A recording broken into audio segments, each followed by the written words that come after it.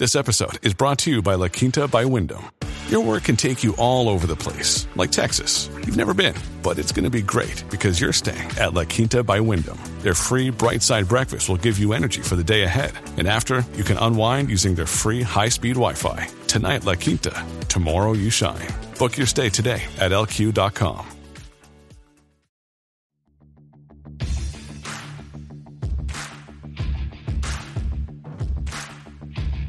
Hey, I'm Ryan Mallory, and this is my Swing Trading the Stock Market podcast. I'm here to teach you how to trade in a complex, ever-changing world of finance. Learn what it means to trade profitably and consistently, managing risk, avoiding the pitfalls of trading, and most importantly, to let those winners run wild. You can succeed at the stock market, and I'm ready to show you how. Hey everybody, this is Ryan Mallory with Swing Trading the Stock Market, and good episode for you guys here today. I got an email here from a woman that's asking about how long do you hold a swing trade for, and that's what we're going to discuss in this episode. Now, of course, there's no exact answer to that, but I can also give you some pretty good time frames to help you with understanding how long you should be holding a winning trade, how long should you be holding a losing trade for, and we'll get into all that, maybe even some examples and more. And for this episode, the good Florida redneck name, she gave it to me, is Ruby Ann. Ruby Ann, solid redneck name.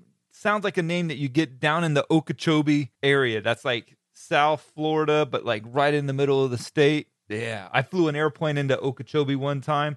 They had like frogs the size of your head. I kid you not. And I flew in there on like a little two-seater airplane. Scary as anything. There was no runway lights. It was in the middle of the night. Crazy stuff. I promise I wasn't drug running. Any case, Ruby Ann writes, Ryan, I don't believe you would use this on your podcast for this simple fact that it is a very short, easy one-question email. But you are wrong. But if you do, I would love to be called Ruby Ann or Norma D. That's country enough, right? Actually, I'm going to use Norma D for the next person. Anyways, I am super excited to have subscribed to the Trading Block. After reading your introduction email, I have just one question. How long on average are your swing trade plays? I have gone back and looked at some of the calls you have made. The price targets look like they are typically ones that would take a while, although it looks like you start scaling out prior to meeting that target. I am also wondering just how much capital I should tie up and risk with the swings. I don't have a huge account, only $9,000, and I am used to day trading. I would really like to get into swing trading as it is less stressful and not as demanding as day trading and scalping. Thanks so much for all you do. I've gone from your podcast to your Twitter account to Patreon to Trading Block. Oh yeah. Have a good day. Best, Ruby Ann. Okay, before I answer her email, the bourbon of choice is High Whiskey American Prairie Bourbon. Now, in the past, I have actually done another High West whiskey before. It was the High West Double Rye. I gave it like a 6.6.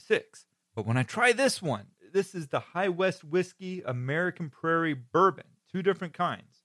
Somewhat of a peppery taste. It's smooth, but it's not extremely flavorful. There's a lot of rye. I taste a lot of corn, a little bit of caramel. I would give this a 7.0. I just don't think I can go any higher than that. It's a little bit of a rookie score, given the flat number, but 7.0 is as high as I can give. I don't think it's a 6.9 because I feel like at that point I'm getting into some less than desirable whiskeys. I do think that this is a sippable whiskey, but it's not necessarily the one that I would go after first. I think there's plenty of whiskeys out there that are very sippable on the weekdays that are enjoyable, and you can probably get them cheaper for this High West Whiskey Bourbon. But let's get back to Ruby Ann's email. So the whole thing about how long on average are your swing trade plays, or how long should you hold a swing trade for? Well, again, a lot of times I like to take it from more of the macro perspective and then drill down to the micro level. So from the macro level, what I will tell you is more of a concept, and that is I like to let my winners run and cut my losers short. I want to let my winners run as long as possible, but I want to lose very quickly. I don't want to stay in a losing trade for very long, but I want to win slowly. I want a stock that will last me 1, 2, maybe even 3 months. Now, 3-month swing trades are very difficult to come by. Why? Or anywhere near 3 months is because of earnings. So unless I get right in after their earnings report and then I hold it until the next earnings report, it's very difficult to get beyond 3 months for me, because one of my main rules in trading is I don't hold stocks through earnings. I think it's a loser's game to play earnings. A lot of you guys probably do it or have done it. I've done it before, but I can tell you from my experience, trading earnings is a great way to lose enormous amounts of capital instantly. And the reason why, when it comes to swing trades and the duration of swing trades, why I won't hold through an earnings announcement is because, yes, a stock can go up, a stock can go down from an earnings. Maybe it stays flat or it goes up a penny or two, but that's not the norm. Usually it's a very volatile swing. Now, the bigger the market cap, it tends to be a little bit less swings, but for the very volatile plays, for your mid caps, small caps, and even a number of large caps, those earnings plays can be enormous. I've seen them drop as much as 50% at times. Now you get to some of the more reputable plays, a big swing might be 9 to 15%. But that's still a huge swing. I don't want to play that kind of a swing. I don't want to be up 10% on a trade and all of a sudden be flat because of an earnings report. So I don't play the earnings at all. I don't play Apple. I don't play Facebook. I don't play Amazon. I won't play Caterpillar, Bank of America, you name it. I don't play any of them. And we're talking about swing trades. Now, investing's different because if you're going to invest, you're investing for the long term, and that requires you to go beyond a swing trade duration. I consider a swing trade up to 3 months. An investment tends to be after that. Obviously, I'm not going to consider an investment 4 months. There's a little bit of a black hole there between 4 months to a year, but after a year, it becomes an investment, especially to the IRS, because that's where your long-term capital gains start to kick in. But there are swing traders that will hold beyond 3 months, but I also think that they're playing with a lot of fire there because they're inserting a lot of risk that cannot be managed because earnings cannot be managed appropriately. Look, you can have a good earnings report and a bad reaction. You can have a bad earnings report and a good reaction. So even if you nailed the earnings correctly, you say, hey, they're going to be earnings, they're going to be revenue estimates, they're going to be earnings estimates, they're going to have good guidance, the stock may still trade lower. So you basically need to be not only right on what the earnings are going to be, but you also have to be right on the reaction. So there's multiple variables that you have to be right on. And let's face it, as individual traders, we don't have the resources or the capital to be able to talk to the CEOs, to talk to their finance department. We are not calling China to find out what sweatshop out there is talking to someone about the Apple production. As individual traders, as retail traders, we don't have those resources. We don't have the resources to send somebody out into every Home Depot in America and count the number of cars that are going into the parking lot and leaving it every day and comparing it to the previous quarter. So don't trade the earnings. That's one of my biggest rules of trading. Of course, stop losses are huge. Managing the risk is huge, but also part of risk is not holding a stock through earnings when you're a swing trader. Okay, so Ruby Ann didn't necessarily touch upon earnings reports, but it's important for you to know why I don't hold a stock beyond 3 months in terms of swing trading, because I don't play the earnings reports. But I would say my average winning swing trade, and it's two different things. My average winning swing trade can be anywhere from a couple of weeks all the way up to a couple of months. That's about the window there. I want to hold it as long as I can, because if I have capital that's tied up in a winning trade, that's a good thing. That means that I have capital tied up that's continuing to increase in value. Now, a losing trade, I want to be out of that as soon as I possibly can. That doesn't mean the first downtick I'm out of the trade. No. What it means is that I want my stop loss to be at such a place to where I know very quickly whether or not I'm going to be right or wrong on a trade. That's why I like to place my stop loss as close to my entry point as possible. But I don't want to make it so close to where if there's this natural up and down movement in the stock that it's going to stop me out. I want it to break some key support. So when I'm looking for a good entry price, I want it to be a good entry price relative to where I'm placing the stop loss at. And that stop loss has to be placed below a key support level. And I show a lot of people this kind of stuff. I show it to them in swingtradingthestockmarket.com. That's my Patreon account that's associated with this podcast. Check it out, because each and every week I'm providing you guys with my watch list to guide you in the week ahead. I'm going to send you that for both bullish and bearish stocks. I'm also going to send you out my daily trade setups that I'm watching. Also, the most intriguing charts of the day, the setups that I like. And on top of that, I'm going to give you guys weekly updates on all the FANG stocks, plus Microsoft, plus Tesla, and updates on the S&P 500, the Russell 2000, the NASDAQ 100, plus the indicators that I watch. You can get all of that at swingtradingthestockmarket.com. And in the process, you're going to support this podcast and its future growth. So check that out. And if you have any questions, just let me know. Now, why do I want to lose quickly? Because I don't want to be tied up in a losing trade. One of the most recent trades that I took was in MasterCard, and it stressed me out to no end. And I'll tell you why. The stock wouldn't do anything. I got into this stock on May 21st, which was more than a month ago. And it literally took me about 3 weeks for me to finally close out this trade. I don't like having a losing trade that lasts 3 weeks. I like a losing trade that lasts a week, maybe a couple of days.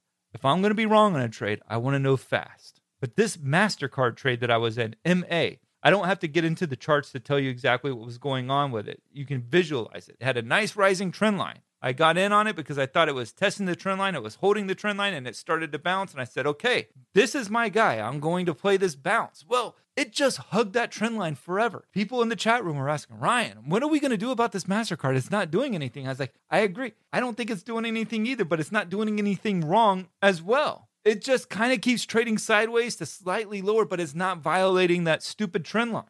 And it was irritating me because ultimately I lost 1.9% on the trade. Not a lot of money, okay? It's not a lot in the big scheme of things. Small loss. I kept raising the stop loss, but it would never stop out. And it was bothering me because I want to be out of a losing trade as soon as possible. And here I am 3 weeks into it. Probably one of the longest losing trades that I've had over the past couple of years. I guarantee you it's a top 5.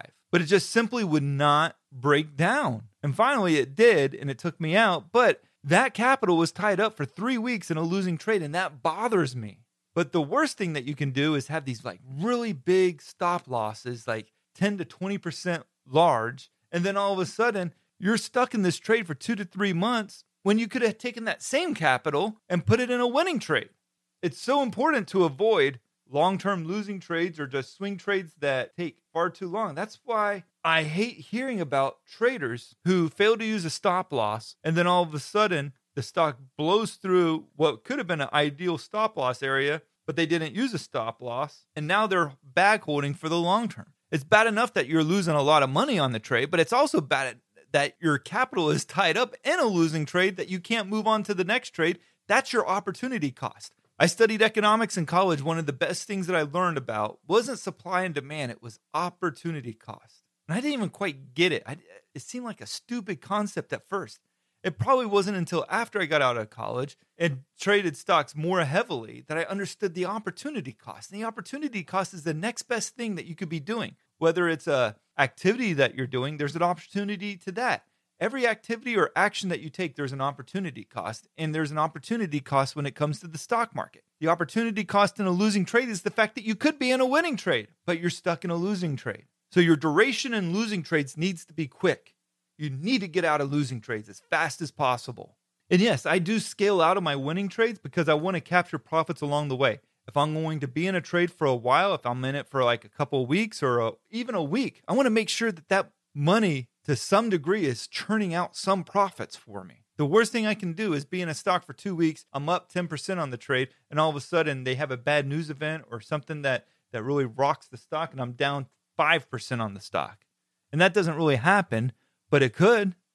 All it takes is one bad headline. So when I'm up on a stock, I'm going to need to scale out a little bit. And the other question that Ruby Ann asks is how much capital should she tie up in the swing trades? She only has a $9,000 account.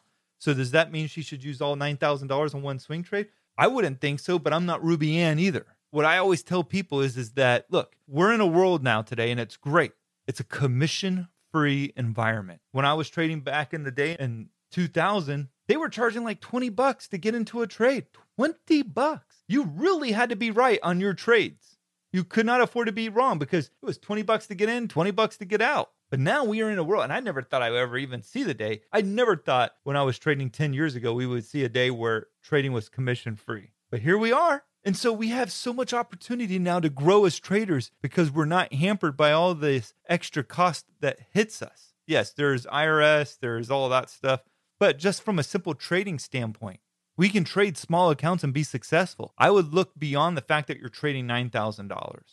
Don't look at the fact that you're only trading $9,000. Look at the fact that you have an account, that you have a portfolio. How much percentage-wise are you willing to allocate to each trade? Maybe it's 20%, maybe it's only 10%. If it's 20% and you're comfortable with it, there you go. You have about $1,800 that you're putting on each trade. And you can win with that. If you make 10% on the trade, guess what? You made $180. And that's a good thing. It's not about the dollars. Okay, it's about successfully managing your account, successfully managing trades from cradle to grave, making sure that you're scaling out. Yes, if you're only getting into a trade that has like 10 shares, you can take half the shares off the table on your initial profit-taking measure and then let the rest of it run wild and then eventually close it out because you raised that stop loss and it finally took out that stop loss maybe 15 to 20% higher. But you got to make sure that you are managing your portfolio to the same degree that you would manage it if it was a $100,000 account or $1 million account. $9,000 is a lot of money, so don't squander it. Don't look at it as a small portfolio. Look at it as, hey, this is my portfolio. This is what I've been giving. Maybe I'll have more money in the future that I can add to it, but for now, it's $9,000. I am going to manage it just like it was $1 million portfolio. Because if you don't take the $9,000 seriously, you're doomed to lose it. Okay, take it very, very serious. If you enjoyed this episode, I encourage you to make sure that you're subscribed to it, but please send me your questions. I love these questions, especially the ones that like Ruby Ann just sent me. She has an earnest, sincere question. She gave it to me. I was excited and enthusiastic about answering it. It was a question that we could all relate to. Send them to me at ryan@shareplanner.com. Also, make sure to leave me some 5-star reviews because, guys, there's people that want to see me fail. So I appreciate you guys and your support for this podcast. It means the world to me. It really does. I brag about you guys all the time, and I'm just amazed by how much you guys have embraced me on this podcast over the years and continue to do that going forward. Make sure to leave a good review. Thank you, guys, and God bless. Thanks for listening to my podcast, Swing Trading the Stock Market. I'd like to encourage you to join me in the SharePlanner Trading Block, where I navigate the stock market each day with traders from around the world. With your membership, you will get a 7-day trial and access to my trading room, including alerts via text, email, and WhatsApp. So go ahead, sign up by going to shareplanner.com/trading block. That's www.shareplanner.com/trading block. And follow me on SharePlanner's Twitter, Instagram, and Facebook, where I provide unique market and trading information every day. If you have any questions, please feel free to email me at ryan@shareplanner.com. All the best to you, and I look forward to trading with you soon.